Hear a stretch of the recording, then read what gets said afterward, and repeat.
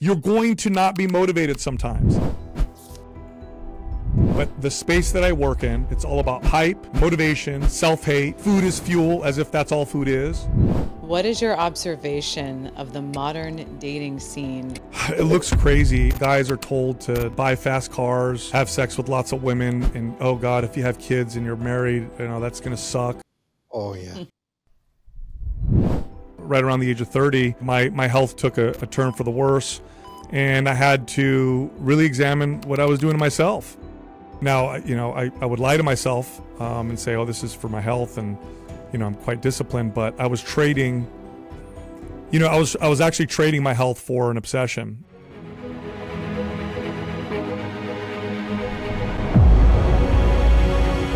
Welcome back to the I Wish You Knew podcast. It is good to see you, Sarah. Good to see you, Adam. Today we are joined by a good friend of mine. Sal, I've been waiting to have this conversation. You're an inspiration to me and my family and my life. I know that there's so much we want to unpack about you here today on this show. And could you please tell us about you and tell the audience a couple things that they should know about you? Yeah, no problem. Well, I've been in the health and fitness space now for, God, let's see, how old am I? 30 years. I've been doing this for a long time. Well, not professionally. I started as a young kid. Professionally, I've been doing it for over 2.5 decades. I started out as a trainer, managed gyms. I owned my own wellness studio. And now for the last 8 or 9 years, I've been one of the hosts and founders of the Mind Pump media company. We have a podcast. We also have YouTube channels. And really the goal has been to communicate health and fitness in an effective way with integrity, which as trainers, my co-hosts were also trainers and gym managers. We were really distraught with just the state of the industry. It was just so filled with lots of lies and bad information. And so we're like, we got to do something that counters some of that, because half of our job as trainers was constantly countering some of the bad stuff that our clients would read or hear. And so we said, let's do something about that. So we started the podcast about 9 years ago, and that's what I do now. That is wonderful. One thing that I've loved about you and your work, and one thing that inspires me, is you encourage people. I'm going to say men here especially.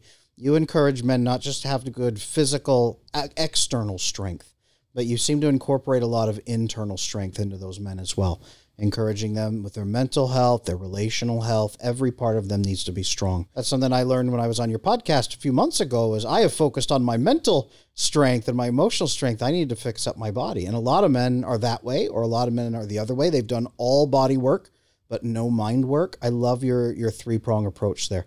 Is that something that you stumbled into during the course of your life? Is that something that's been intentional? Well, it's a bit of an illusion that you can effectively work on one without the other, I think. Just taking a step back, I have a deep passion for helping people through health and fitness. So that's, health and fitness is like my favorite hobby, but I really love people. And after, I'd say, 5 years of doing it, I had some honest conversations with myself. Was I really effective? Was I really helping people in the truest sense, in the sense where they would accomplish, achievements with their health and fitness, but they were able to maintain them for the rest of their lives? And the answer was no. I actually was failing. So that led me down a journey of really trying to figure out, well, how could I get non-fitness fanatics, right? The average person, how can I get them to do this and figure it out for themselves in a way where it sticks? Because, and I'm going to speak big here now, a lot of our problems in modern societies are the result of poor health. And when I say poor health, I mean that in the complete sphere. And again, they all communicate to each other, right? So poor physical health can make mental health a lot worse, and vice versa. And that was just the journey. And so a lot of the conversations used to be, or originally were around the how, right? The ones and zeros. Here's the exercises. Here's the food that you need to eat. Here's what you need to avoid. And that's all important. But I did find that my conversations started moving towards more of the root. Why is this so challenging? Why do we reach for the things that we reach for and eat the things that we eat? Why don't we take care of ourselves like we are people that we care about? It was a long process. There were clients that I worked with who also worked with therapists. And so I learned a lot by working with my client's therapist. So I would, message the therapist or email them and say, hey, I'm training so-and-so. Maybe we should talk so we can be effective together. Or is there anything I should avoid doing or talking about? And this started originally with clients that had that would come out of eating disorders, and I wanted to make sure I didn't do things the wrong way. And I just learned a lot about how to communicate certain things. And then I had my own personal kind of health crisis right around the age of 30. My health took a turn for the worse, and I had to really examine what I was doing to myself. And I had some honest conversations. I was a much better trainer for other people than I was for myself. My original motivations for working out were based on insecurities, body image issues, and I had ignored a lot of the poor health signs that, if I look back, there were quite a few of them, and eventually I got to the point where I couldn't ignore them anymore. So that led me towards a totally different path, and at the end of that, I realized that the aesthetic goals, I guess, that I was after were really the side effect of good health, and what I had done up until that point was sacrifice my health in pursuit of a particular look, and the result of which being I got none of them. I got none of the health, and at that point my health had gone down, south, and I had lost the look that I was looking for. So there's a lot really to unpack there, but it took a long time. We talk about this on the show all the time. I did a lot of things wrong with clients for years and years and years, but really the whole time really wanting to figure this out. I think I figured a few things out. I think there's still a lot of things to learn, but the big thing I think is just, we really don't treat ourselves like people we care about. And I think if you go into the pursuit of health and fitness through that standpoint, and that's complicated by itself, but if you go in through that standpoint, then balance is baked in to the formula, and we tend to find what works best for us in that way, and then we can do it in a way that's consistent, that lasts forever. So Sal, as the female here, right, you can see in our sign, we have like the yin and the yang and the male and the female. And one of the things that some of my clients really struggle with is they come to me and they ask, Sarah, I take care of my fitness. I work out, they're really good looking guys and they're buff and they've done the work on their body, and they think that women don't like that. They haven't done the mental work, and they don't understand that there's a whole other side of being a truly integrated man in order to attract, a beautiful woman. What they think is that a woman will just kind of be drawn to them because of their physical fitness and because of what they look like. So do you coach as far as with a man goes? Like, what do you coach if these guys are single and these guys are looking, you're obviously married or you have been married for a little while. What are some things that you would suggest to them, if they're in physical fitness and if they're good and if they can't attract or keep a woman, what do you think that they can do to work on connecting with a woman besides just leading with, their physical fitness or posting gym selfies? I can't tell you how many bathroom selfies and gym selfies that I've gotten myself. So what are some things that they could work on as far from an emotional standpoint? Yeah. So we're going to go out, way outside my wheelhouse, but I think I can comment on some of this in the sense that the reason why we're attracted to fit and healthy people. By the way, I want to clarify here. When you see someone in person, it's very different than when you see them on social media or, back when I was a trainer in magazines. Real health is quite attractive in person. You can fake it oftentimes in social media. I've met fitness influencers. By the way, the health and fitness space, especially in social media, is riddled with eating disorders and body image issues or body obsession. When you meet people in person, the poor health becomes a little bit more obvious. So they may have the six pack or be ripped, but it's not as attractive as a truly healthy person. But the reason why we find that attractive in the first place is because of what it represents. And what does it represent? Well, it represents vitality, fertility. It can represent discipline and confidence. I think looking at someone who's fit, you could think to yourself, oh, that person's consistent. They seem to have some discipline in a particular area, although it can also communicate maybe obsession. But I think that's why people tend to find it attractive. The truth is the extremes are really only valued by people who are maybe fanatics in the space. If you were to take a man who's, relatively fit and lean and confident, and has got some charisma and presents himself well, he's going to be far more attractive than somebody who's super shredded who doesn't have those other characteristics. Really, it's the pursuit of fitness that I think results in improving your attractiveness to the other person. Now, what does that mean? Well, when you pursue health and fitness, you can go about it the wrong way, but if you pursue it long enough, you start to figure things out, okay? You figure out that that there's going to be a struggle, that you're going to fail, and that you got to keep applying yourself. You figure out discipline. Body acceptance, believe it or not, if you do this long enough, body acceptance becomes a part of it. So if you do it for a few years, you might not learn that.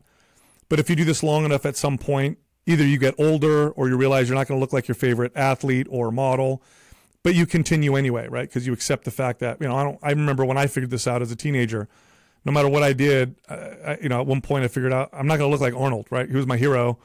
I'm not going to look like Arnold no matter what I do, but I continue doing it anyway. So that gave me some body acceptance, which comes across as, I guess, confidence. But yeah, just the physical aspect of it, you have poor health, which is not attractive. And then you have health, which is attractive. And there's a spectrum there. Okay. So I could speak to the data here. A healthy body fat percentage in men ranges anywhere between 10 to, let's say, maybe 17% body fat. That's a pretty big range. Like if you saw a 200-pound man at 10% body fat, he would look very different than a 200-pound man at 17%. But if they both ate healthy and they were both active, in terms of health, they would be pretty close. With women, it's more like 18 to, let's say, 27% body fat. They have a bit of a wider range. So that's in terms of the looks aspect of it. But my friend Arthur Brooks, he's an expert on happiness. He doesn't talk about what makes someone attractive, but he does talk about happiness. And he loves to give this example. He says, if somebody were a 5 on the scale of 1 to 10 in terms of attractiveness, and they spent all their time and money getting themselves up to, let's say, an 8 or a 9, they would achieve almost no improvements in real happiness. So just to show you how insignificant it is in that regard. So I think it's more like, are you healthy? Then people are going to be attracted to you. And again, health is a massive sphere. I mean, you guys know this better than I do.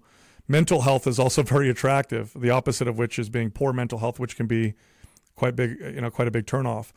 So it's really about health. I think sometimes men look at, how, muscular they can look or how ripped they can get, and they place too much value on it as if that's going to get them all the valuable relationships that they're looking for. They might get attention, but that's not enough. And also, this is my own opinion.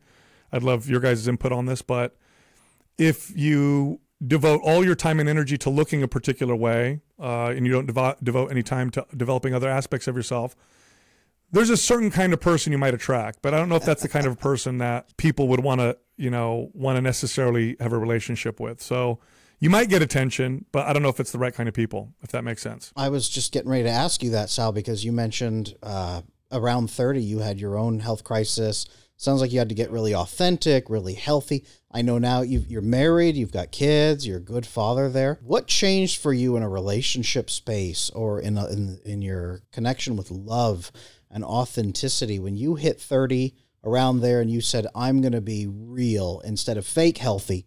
I'm going to be real healthy. How did that translate over into your relationship with women and love? Give the guys at home something to hold on to. That was really tough. That was a tough time. I had already been in the fitness space professionally for a while. At that time, I owned a wellness studio, and I had a nice client base, and I had trainers working for me, and I represented fitness and health. And here I was, my health declining, and none of my tricks could solve the problem. Couldn't figure out what was going on. I actually had to reach out to a few of my coworkers who were much more well versed in wellness, I would say. And I said to them, I can't figure this out. I don't know what's going on. At this point, I had lost like 14 pounds on the scale. I thought I had Crohn's disease at one point. And I basically gave up and I changed everything. In fact, I had to avoid looking in the mirror because that would have triggered me. I changed my workouts, didn't weigh myself on the scale, tried to not pay attention to the weight I was lifting. This is just for me personally. And so that was a bit of a journey. Now, how did that affect my relationships? Well, gosh, I think my obsession over my appearance morphed and changed. I didn't realize at the time what a negative impact that had on the relationships around me. I would miss events, or at the very least miss out on being present in certain let's say events or functions, like a birthday party, for example, because I was worried about what I was eating, or the fact that I might miss a workout. Now, I would lie to myself and say, oh, this is for my health, and I'm quite disciplined, but I was trading. I was actually trading my health for an obsession. And so people in the health and fitness space understand this, but people who don't fanaticize, aren't fanatics about this might not make sense, but you can definitely obsess over health and fitness and make yourself less healthy. There was a study that came out of, I think it was Stanford, where they showed that having poor relationships was as bad for you as smoking, I think, 15 cigarettes a day. So my relationships were worse because I had placed, I guess, my appearance above lots of other things. So relationship with my kids and the people around me suffered because of it. So I would avoid, like I said, things, or I wouldn't be present entirely. There's a lot of value in balance. Now most people's balance is in the opposite direction, where they maybe eat in a way that's unhealthy all the time, or they're not active. But mine was too extreme in the other direction. And so I wasn't really able to be fully present with the people around me. When people tell you that you're obsessed and you're doing too much, it's easy, at least it was for me, it was easy to discredit them, because, the reality is, if you exercise relatively regularly and eat in a healthy way, you are going to be a bit weird in comparison to the average person. So it's easy for me to say, well, yeah, of course you say that, because the average person doesn't value these things. But I sacrificed things that were far more important for that. So I guess, there was always that shell, I guess, that armor that I had around me. And by the way, it's not like I fixed it. I just got better at it, but this still can be an issue for me, that this is what I am, armor, and who I am, and not letting people all the way in. And your relationship only goes as deep as you allow people to get to know you, I guess. So yeah, things improved. My relationships improved through going through that journey. But I would be lying if I didn't say that it was hard. It was definitely very hard. I was forced. If my health hadn't gone south in that way, it might have taken me a lot longer to kind of figure these things out. What I find a lot of the times, and this is just kind of the bias that I see with women and men who kind of lead with physical appearance and lead with fitness, is that they don't have true self-esteem. So they're always kind of still searching for this validation from a woman to tell them that they're okay, or that they're accepted, or, they kind of lead with this energy that they might look beautiful, right? They have this beautiful appearance, but then when you start to spend time with them, or when you start to, just you're dating them, or some of my clients, right? They'll lose the attention and they'll wonder why, because they're leading with, they just have terrible self-esteem, and they haven't done any of the inner work to truly believe that they are who their outsides match the insides. They might have been bigger, they might have had a phase where they kind of, didn't love themselves all too much. And then they got in really, really good shape, and they did all the outside work, but then there's still so much insecurity that happens on the inside. So I wonder, you said that you would talk to people's therapists, you said that you would have kind of these transcendent conversations with these people. So I wonder what kind of information did the therapist give you or the counselors give you that would help you kind of work on people's inner, so that the inner image and like the reason and the values, what they were doing at the gym would translate to the outside appearance as well? I remember the first time I talked to somebody's therapist. One of my clients had hired me to train their daughter, who had just recovered from, kind of a bad bout of anorexia. Okay, so they had previous eating disorder. Then they wanted to hire me to train their daughter. And at this point, I'd only been a trainer for, I don't know, maybe a few years. And in those days, it's like you test people's body fat percentage, you weigh them and that kind of stuff. And I'm like, that doesn't feel right for somebody who's recovering from anorexia. So I asked the parent, I said, can I call or can I talk to her therapist just to get some insight on, what might be triggering and how I should approach this. And so the therapist said, don't bring up weight, don't bring up appearance, don't bring any of those things up, but it's good that she exercise and she become more healthy. And so I thought, well, I'll focus on performance then. If I focus on strength, then it'll be hard for her to undereat and get stronger. So we just focused on strength. And it was really awesome because I got her to focus on something. By the way, that's not ultimately where you want to end up, because you could go bad in that direction too. But it moved her away from her challenge, which was the mirror, to something that was much more objective, which was strength. So we went there first. Then the conversations were really around, and this I think applies to most people, so I'll speak broadly now. Most people, they start a fitness journey not from a place of self-care, but it's usually from a place of self-hate. Okay, so it's like, I saw myself in the mirror, or I saw a picture of myself. I don't like the way I look. I'm inadequate. I'm unattractive. Whatever. I'm fat. Whatever. I'm going to go to the gym and I'm going to change that because I don't like myself. Okay. Well, when you approach exercise in that way, exercise is a punishment. Okay. This is why you get people who work out and they beat themselves up and they get super sore or they feel like throwing up, and it's cathartic at first, right? It's because it's a punishment. So they go to the gym and they leave and they're crawling out and you're like, oh my God, how was your first workout? Like, oh my God, I can barely move. It was so awesome. You think to yourself, how's that even possible? That it was so awesome. That sounds terrible. But it's cathartic because it was from a place of self-hate. Same thing with diet. Diet becomes restrictive. It's not a self-care. You're not coming from a standpoint of self-care, but rather self-hate. So it's not, I don't want that cookie. It's more like, I can't have that cookie. So if you really want to do this in a way that is sustainable, in a way where it doesn't become a stress, but rather it alleviates stress, in a way to where, think about it this way. If you want to eat healthy and you want to exercise on a relatively consistent basis, then consistency will never be an issue. It's something that you're going to want to do and you're going to want to value.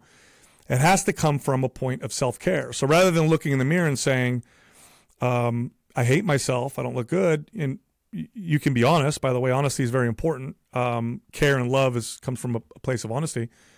You can look in the mirror and say, I haven't taken care of myself very well. I haven't treated myself like somebody I care about. And I think it's time that I start doing that. For parents of children, I like to tell them to imagine that this is their kid, right? For me, at least, that's easy. Whenever I do this to myself, I think of my kids because I'll do anything for them. And so I say, okay, would I encourage my kids to do this? And then usually I get the right answer. It's either yes or no, right?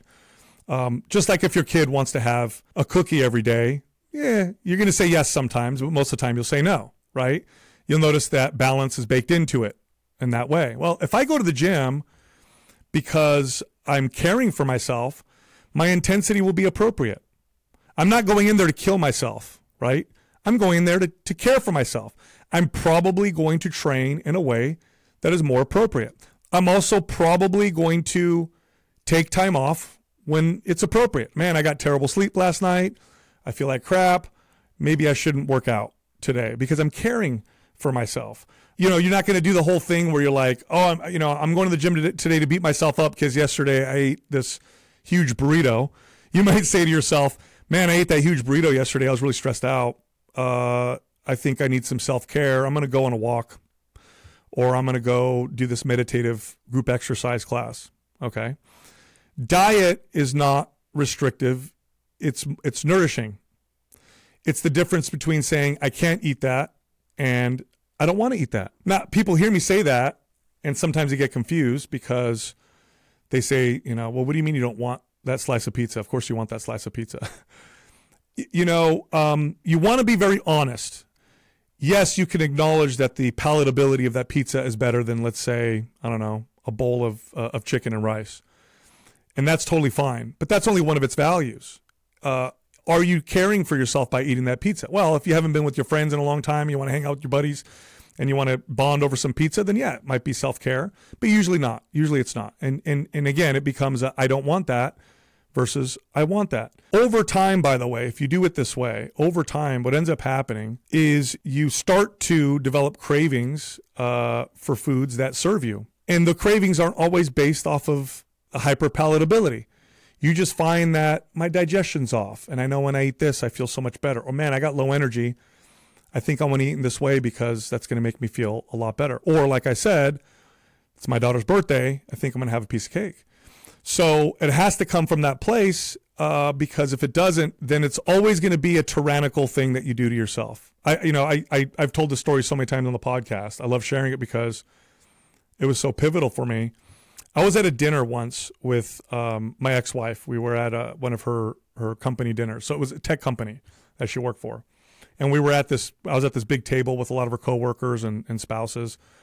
And all the spouses were introducing themselves, right? So it comes around to me and I introduce myself and, I'm a trainer and all that stuff. And of course, when I say that, people become really self-aware of what they're eating and what they're drinking. So, it becomes one of those like, oh, I'm only having one piece of bread, or, oh, I noticed you didn't eat that type of deal. But once they got comfortable with me, we all started hanging out.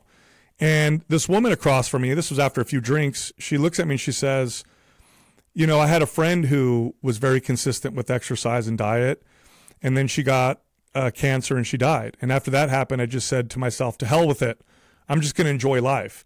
And that really struck me because, I know this. This is factually true.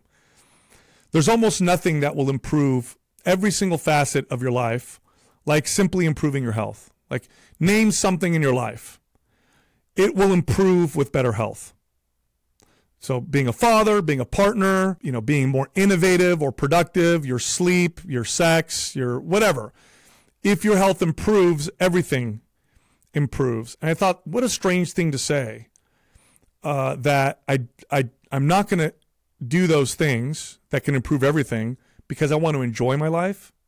That's really weird. People exercise because they're punishing themselves, and they try to eat right because they're restricting themselves. And that feels like crap. That feels like hell.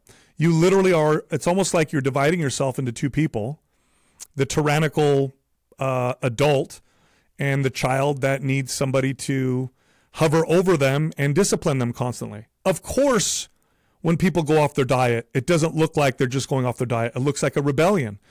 Like, nobody goes off their diet and just has one cookie. Everybody goes off their diet and eats a box of cookies and then until they're uncomfortable. Like, where did that come from?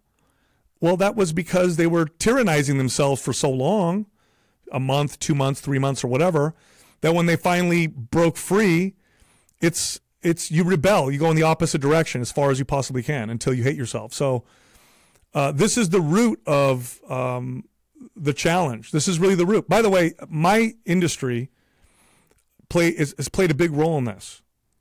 One of the reasons why we started the podcast is because we have the answers, okay, but we sell them all wrong. And the people that get all the attention in my industry are the worst people to get the kind of attention, to get the attention. So what do we do in my industry? We capture people when they hate themselves. Look at the advertisements. Look at how we advertise supplements and workout programs and gym memberships. We're waiting for people to get into that state of mind where they hate themselves. They get that temporary motivation because self-hate is a very powerful short-term motivator. And we capture you, get your money, and then spit you out. Where's my evidence of that? Well, look at the gym industry. The reason why I started in the big box gym industry. Here's why I left. One of the reasons why I left. I was in a meeting, and at this point, I was a general manager. I was grand opening these big clubs. I was young. I was a young manager, and I was figuring out how these companies really make money and what the business model looks like. And I remember they had these graphs up, and they were showing us the members that we make the most money off of and the members that we lose money off of. Do you know which members gyms lose money from? The heavy users. The people that pay their monthly membership and show up consistently 4 or 5 days a week, every week, week in and week out. That costs gyms money. Do you know who are the most profitable? The people that pay their gym membership and don't show up. And when I saw that, it all made sense to me. And I said, I can't do this anymore with good conscience. This doesn't feel right. It's like I'm promoting the wrong thing. I'm not really helping anybody. This is why gyms charge $10, $15 a month. You know, if everybody showed up, they'd have to shut their doors down. They wouldn't have enough space. But what they do is they charge just enough so that you never quit. But they don't want you to show up. That's the secret. That's the dirty secret of the gym industry. And again, it's all from that place. You know, I mentioned motivation. I want to say this real quick because this is really important. We're so obsessed with fitness and motivation, and it's terrible because motivation is a fleeting feeling. It is not something to depend on. You can't possibly depend on motivation. It would be like trying to never be sad. Like imagine how much you'd have to self-medicate to never be sad, right? So here we are. How do I get motivated? I need to be inspired. I need to be motivated. Like you're going to not be motivated sometimes. That's what we need to figure out how we can keep you consistent. I don't need to keep you consistent when you're motivated. That's easy. It's when you're not. But the space that I work in, it's all about hype, motivation, self-hate. You're inadequate. You're not attractive enough. You're not good looking enough. It's beast mode. It's kill yourself. It's I can barely crawl out of the gym. That's what it's all about. It's about food is fuel, as if that's all food is. And it's just terrible messaging. It makes me sad because we have the answers to solve all the chronic health issues that we're suffering from. We have the answers, but we're not providing them the right way. You know, what you guys talk about is within the same sphere, whether you guys realize it or not, but we all work in the same space. You guys are dealing with mental health and relationship health. I'm dealing with physical health, but they are two sides of the same coin. They go hand in hand for sure. This is something that I recently read your book, The Resistance Training Revolution. And in there you mentioned some of this. You talk in there about doing things because they feel good, doing things to reward yourself, or even just to care about yourself. And I remember reading that and thinking, wow, what a different concept. So I started thinking what foods long-term would make me feel better instead of what foods short-term would make me feel better. And the change was I bought a steamer and I started eating a lot more steamed broccoli and a lot more steamed onions and mixing that in. And it makes you feel so much better. And it's so true that when you start doing those things, take care of yourself long-term, it becomes a habit you want to keep doing because it feels good. It starts to feel good to eat broccoli, of all things, which if you had told me when I was 5 years old, I never would have believed. Isn't that weird? By the way, the food industry knows this. They know that they can change your experience with the food by not just by its flavor, but its associations. Like you'll never, like beer commercials, right? What do they show? Like the girls on the beach and the dudes having a great time and whatever. You know, they would never advertise ice cream and somebody having a stomach ache or, you know, being on the toilet because they know they would lose sales. So this happens with yourself if you start to make those positive associations. The problem is, and I'm going to use I'm going to see if I can create an analogy for your audience. When you look at relationships with a significant other, there's a lot of things that make up a good, healthy relationship, okay? One of them is sexual attraction, okay? What does media make the most high or most important value, and thus let's ignore everything else, right? It's just about sexual novelty and attraction. So if you go about living your life valuing just that, or only understanding that that's the value, or that's what you're supposed to value, you're going to have a lot of troubles with your relationships. Okay. When we look at food, we have learned to value palatability, and that's it. We really haven't developed a full spectrum of understanding of all the values of food, really because of lack of awareness.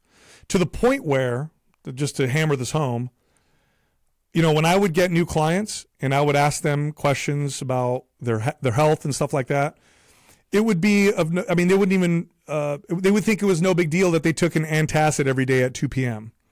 or that their energy would crash at a particular time. They didn't realize that perhaps their diet was playing a role because they're not making those connections. The only thing that we learn to value in modern societies around food is its palatability. In fact, when you go out to eat with your friends for lunch, the conversation usually sounds kind of like this. What do you feel like eating? Ooh, Mexican sounds good. Oh, maybe some Italian food or Chinese food or whatever, right? We don't even think about, forget the negative consequences, but all of the other ways that foods affect us, our libido, our energy, our skin, our hair, our digestion, even the relationship we have with the foods. There are foods that we like because of our positive associations. There's foods that we don't like because of negative associations. You ever get sick from eating something you really like and then you can never eat it again? Oh, yeah. Your brain made a strong association.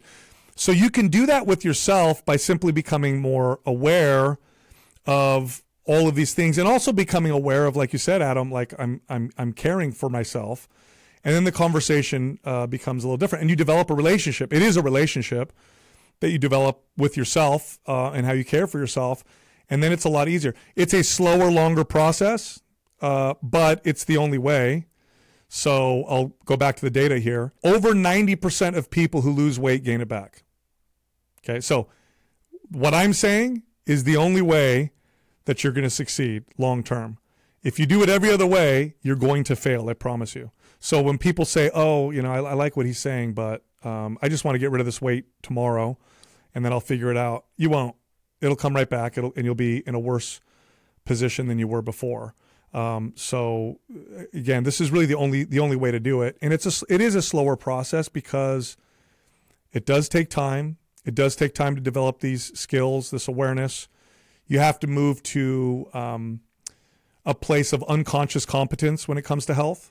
I don't know if you guys ever talk about the stages of learning. But you go from unconscious incompetence, right? So I don't know what I don't know. Then I'm consciously incompetent. This is when you first step into something. You're like, oh wow, look at all the stuff I don't know. Then you become consciously competent, and this is a tough place to be because you have to think about what you're doing. You have to think about what you're eating. You have to think about being active. It's like it's like watching a kid learn how to walk. They have to think about every step they're taking. But if you practice it long enough and you do it the right way, then it becomes unconscious. Just like now, when I walk now, I don't think about every step. And you will get there. You could totally get there. Everybody can. It's just a bit of a process. And unfortunately, this is the sad part. The default of modern society is poor health. If you live the way you're supposed to, and I would assume the default with relationships is probably poor relationships too, just because of the way society's, media has organized itself and whatnot. It's like you have to work towards. It's not healthy relationships. I don't think are encouraged in the right way, or at least if you consume content and media, and you don't really pay attention or you don't learn from other people, then you might have to figure this out the hard way. The same thing with your health. If you just do what you're supposed to, you're going to have poor health. So it is tough. It is a bit of a learning process, but you will get there eventually. And then it becomes very relaxed. It's not a stress. So I want to go a little bit deeper because my background is actually in addiction specialty.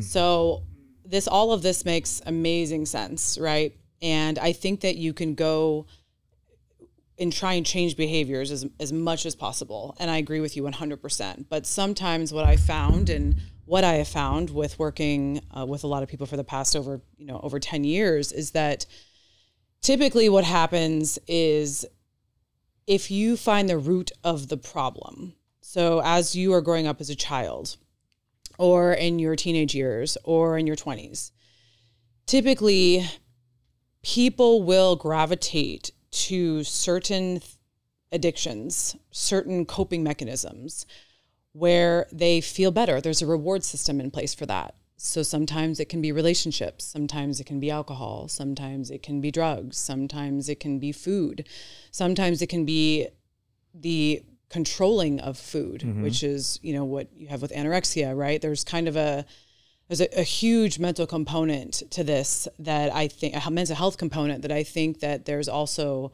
right, as far as like sending people to therapy and trying to do the inner work, because once you start to peel back the layers and the onions of what was happening, what was your first experience that you had when food almost became a medicine for you? What was the first experience that you had? And a lot of times what you'll find is people will have fundamental experiences. They potentially could have experienced a loss. A parent might have passed away, you know, they went through a really, really bad breakup or something kind of happened where that palatability of food became where they went to feel better. So how I try and coach people to, you know, with any type of an addiction, with any type, something that they are going to, it's how can we find other healthier coping mechanisms that you can go to that are going to give you a greater payoff. And then that's when you're going to start to see slow change. I think that's why a lot of the people gain the weight back and why the Biggest Losers and why a lot of people on these shows, they never can keep it off because we can change the behavior all you want when somebody's watching you, when somebody's monitoring you, when someone's giving you, you know, certain things because then, you know, you don't want to disappoint them. Someone's watching you, but when you take that safety net away, when you take off the life vest, then and you haven't really truly dealt with the underlying potential mental health issue, that the reason why you're getting that payoff, it's going to fail. So I don't know if you found that, Adam, with some of the people that you've worked with. You were a therapist for a long time. So how would you address that? Oh, absolutely. So one of the biggest things is what has worked for you before and what has made you feel good before is what you'll gravitate to when you feel the worst. So exactly, identify where are you coming at that this is something you haven't done. I had to do this work myself as I've confronted my physical health, and you know, where was it when you started feeling good? What else can make you feel good? One thing that I find is really instrumental with my coaching clients and everybody I work with is have experiences. So much of the time we intellectualize, well, that broccoli won't taste good. I don't want to eat broccoli. Well, that working out at the gym every day for 6 months does not sound fun. Yeah. I don't want to do that. That sounds terrible. But when you go have the experiences, if it's in a relationship, you open up, you have experiences with somebody, it changes the way you perceive that thing. To the point that now I think of, broccoli. I'm thinking now I want to finish this podcast and go eat some broccoli. And somebody who has a great relationship experience, I don't want to talk to other people about how I feel because that is scary and I could get hurt. They have that experience and it feels great. Ooh, maybe I do want to go talk to somebody about how I feel. That's number one, that's how you get hooked on therapy. But number two, that's how you can get yourself hooked on good things. So Sal, I'll pitch that to you. Yeah. Is this maybe a way of saying, look, you're going to be hooked on something. You're going to be hooked on good feelings. You're going to be hooked on positivity or negativity. If you're going to be hooked on something, be intentional about what you're going to be hooked on. Is that maybe a mindset that could work? It is. And boy, this is a complex one. Okay. Cause there's a spectrum of, I guess, dysfunction when it comes to diet. Okay. So first off, what plays a role is also what is acceptable around you, right? So currently 20, 30 pounds, most people kind of fall in that category. So that's part of it. Although I think there's a level of dysfunction that we're all dealing with when it comes to diet because we've radically, and activity, because we've radically altered our environments in a very short period of time to where it's hard for us to adapt. So we went from food was natural and scarce to food is processed and everywhere. And that's a hard transition. We've also engineered food to be so desirable that so when it comes to diet studies, some of them are really tough because a lot of them are based off of surveys. So it's like, how many tomatoes did you eat last week or something like that? And those are horribly inaccurate. But they have studies that are really, really interesting on hyper-processed food or ultra-processed food, where they've actually taken groups of people and they've put them in a lab, okay? So you're controlled. This group over here has access to ultra-processed food. These are foods that are in packages, wrappers. They have lots of ingredients, essentially engineered food. And this group over here has unlimited access to whole natural food, so like one ingredient foods, like apples, bananas, meat, eggs, milk, that kind of stuff. And they'll leave them in those rooms, and they'll observe them, and then they'll switch rooms. So they actually take each group, put them in each room, and then switch them. And they've repeated this study, and they found that on average, if you eat ultra-processed foods, you'll consume about 600 more calories a day. That's massive. That's huge. Now, that's because these foods have been so well engineered that they literally hijack your body's natural systems of satiety. So there's this myth that humans are eating machines, and if you just put food in front of us, we'll just overeat. That's not true. Overeating would have killed us 1,000 years ago, just like it kills us today. In fact, diarrhea would have killed you. Indigestion would have killed you back then. So we have these natural systems of satiety, but what we did is we engineered food so well that by the time you get those signals, you're eating way more than you should. In fact, if the average person only ate whole natural foods, most people would get pretty close to their ideal body weight just from doing that without anything else. Okay, that's how impactful that is. So that plays a role. What you guys are saying about reaching for food as a way to cope or numb, or also, I mean, that's been around for a long time. Food means so much more to us than just sustenance. I mean, we have foods that we eat for breakfast, lunch, and dinner. We have foods that we eat at weddings and birthday parties. You know, when you go to the movies, it's when you want popcorn. There are foods that you ate when you were a kid that you have associated. So it's very, very, very complex. Now, if you go way over here on the dysfunction side where you're overeating to the point where you're 100 pounds overweight or 80 pounds overweight, your health is really going south, you know it, but you still can't stop yourself, that gets really challenging. And I always, towards the end of my career, would work with a therapist with my client. That was always the best success that I had. The main reason was because if you, for example, I worked with people who had gastric bypass at one point. One of the gyms I managed was across the street from a hospital, and they had a gastric bypass, part of the hospital, and they would send us patients, and I'd work with these people. It was pretty interesting because when you get gastric bypass, they literally take your stomach, bypass it, and what you're left with is a pouch about this big, and you can't eat more than a certain amount. You just can't. You'll throw up. Your body won't hold it. So what you essentially did with those people is you forced them to not have their favorite coping mechanism. So you had a high rate of developing other addictive behaviors. Drug abuse, alcohol abuse, pornography, gambling skyrocketed with these people because we took away their favorite coping mechanism. So they didn't know how to cope, right? So they got to do something else. They got to figure something else out. So the therapist made a huge impact in that sense. So it's a very complex issue, but I do want to tackle at least the things that'll make it much harder for you. If you could give us some snippets on that you wish people knew, we would love it. Yes. Heavily processed foods. Those will make you overeat. If you eat those and you eat a lot of those, you're going to be white knuckling this the whole time. And good luck. The amount of research and development that goes into to ultra processed foods is remarkable. It's not just the salt, sugar, and fat combination, which we know to be the classic ingredients with palatability, but it's also the residue it leaves on your fingers, the sound it makes when you crunch into it, the aftertaste, the color, the bag. I mean, they have broken this down to such a science, it's insane, okay? So avoid those foods because you will lose eventually. Eventually you're going to lose, or you're going to have to count every calorie because you can't trust your own body's systems of satiety because they've been hijacked. So that's number one.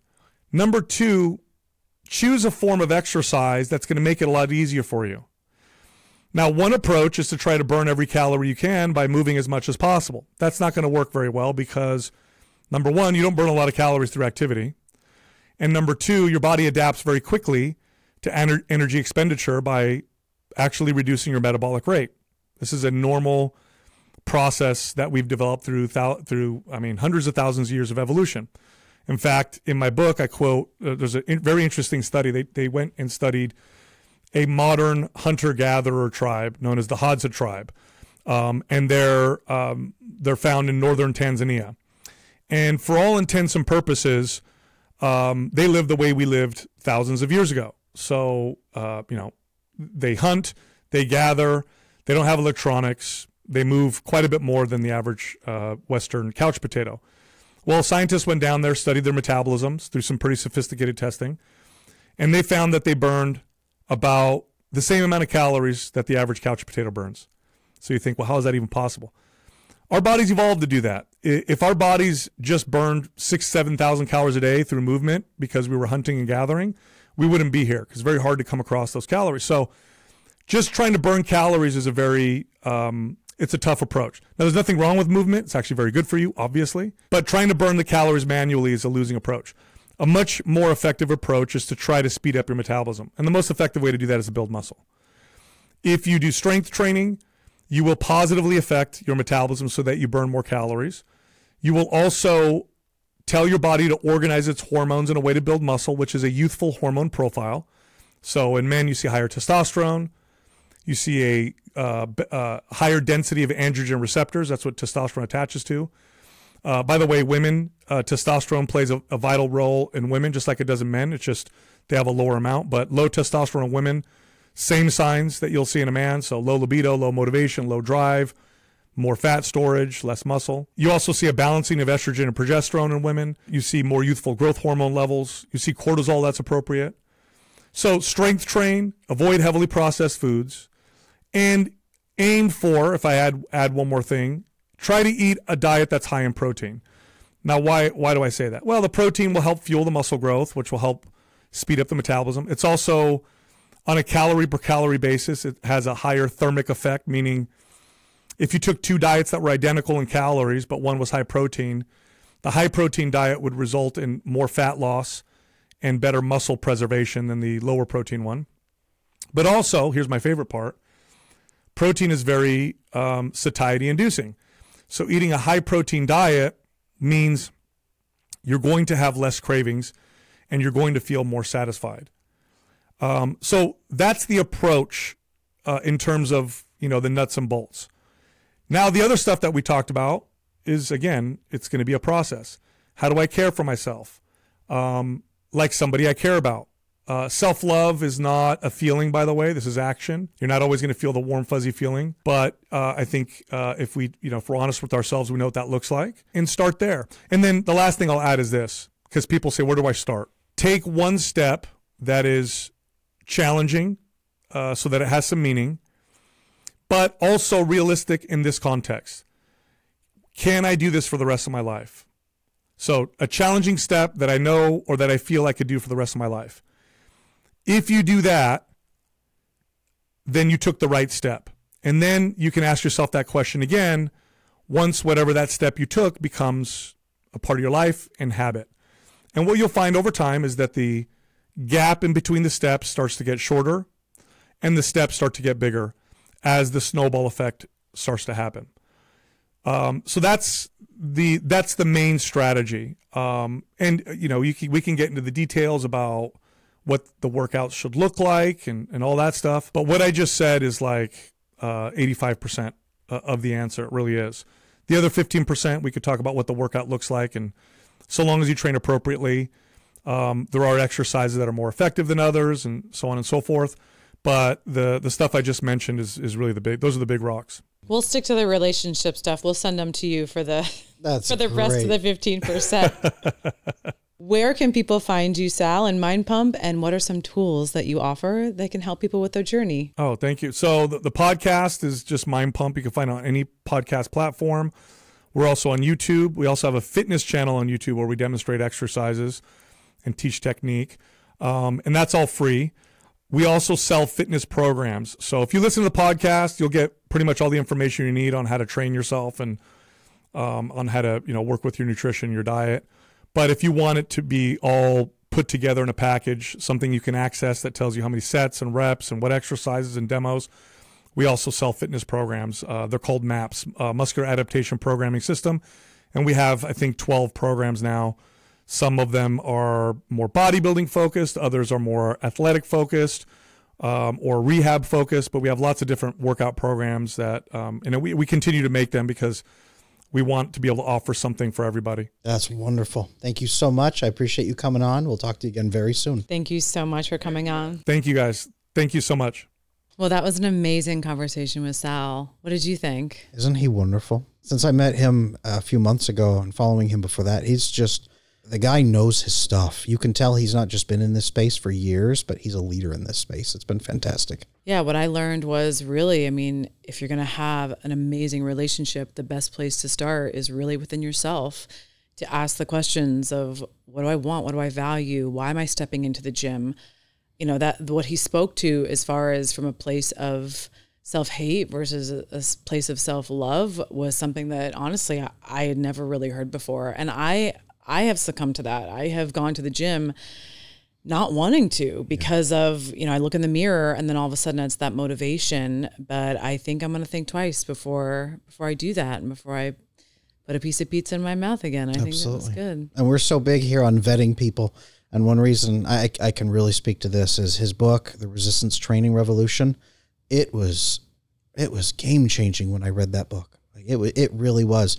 And I've tried his MAPS programs. I've been getting into that, and they make it so easy to understand and so easy to follow. I really have been blown away by their whole program. So I can't wait to have Sal back, maybe have the other guys on, but Mind Pump, they're good people. So if you love Mind Pump and Sal as much as we do, please check the description and check the notes. There's going to be all kinds of links in there for the products. Give them some love and help yourself out in the process. We look forward to seeing you on our next episode of I Wish You Knew. Check out our socials and we'll see you next time.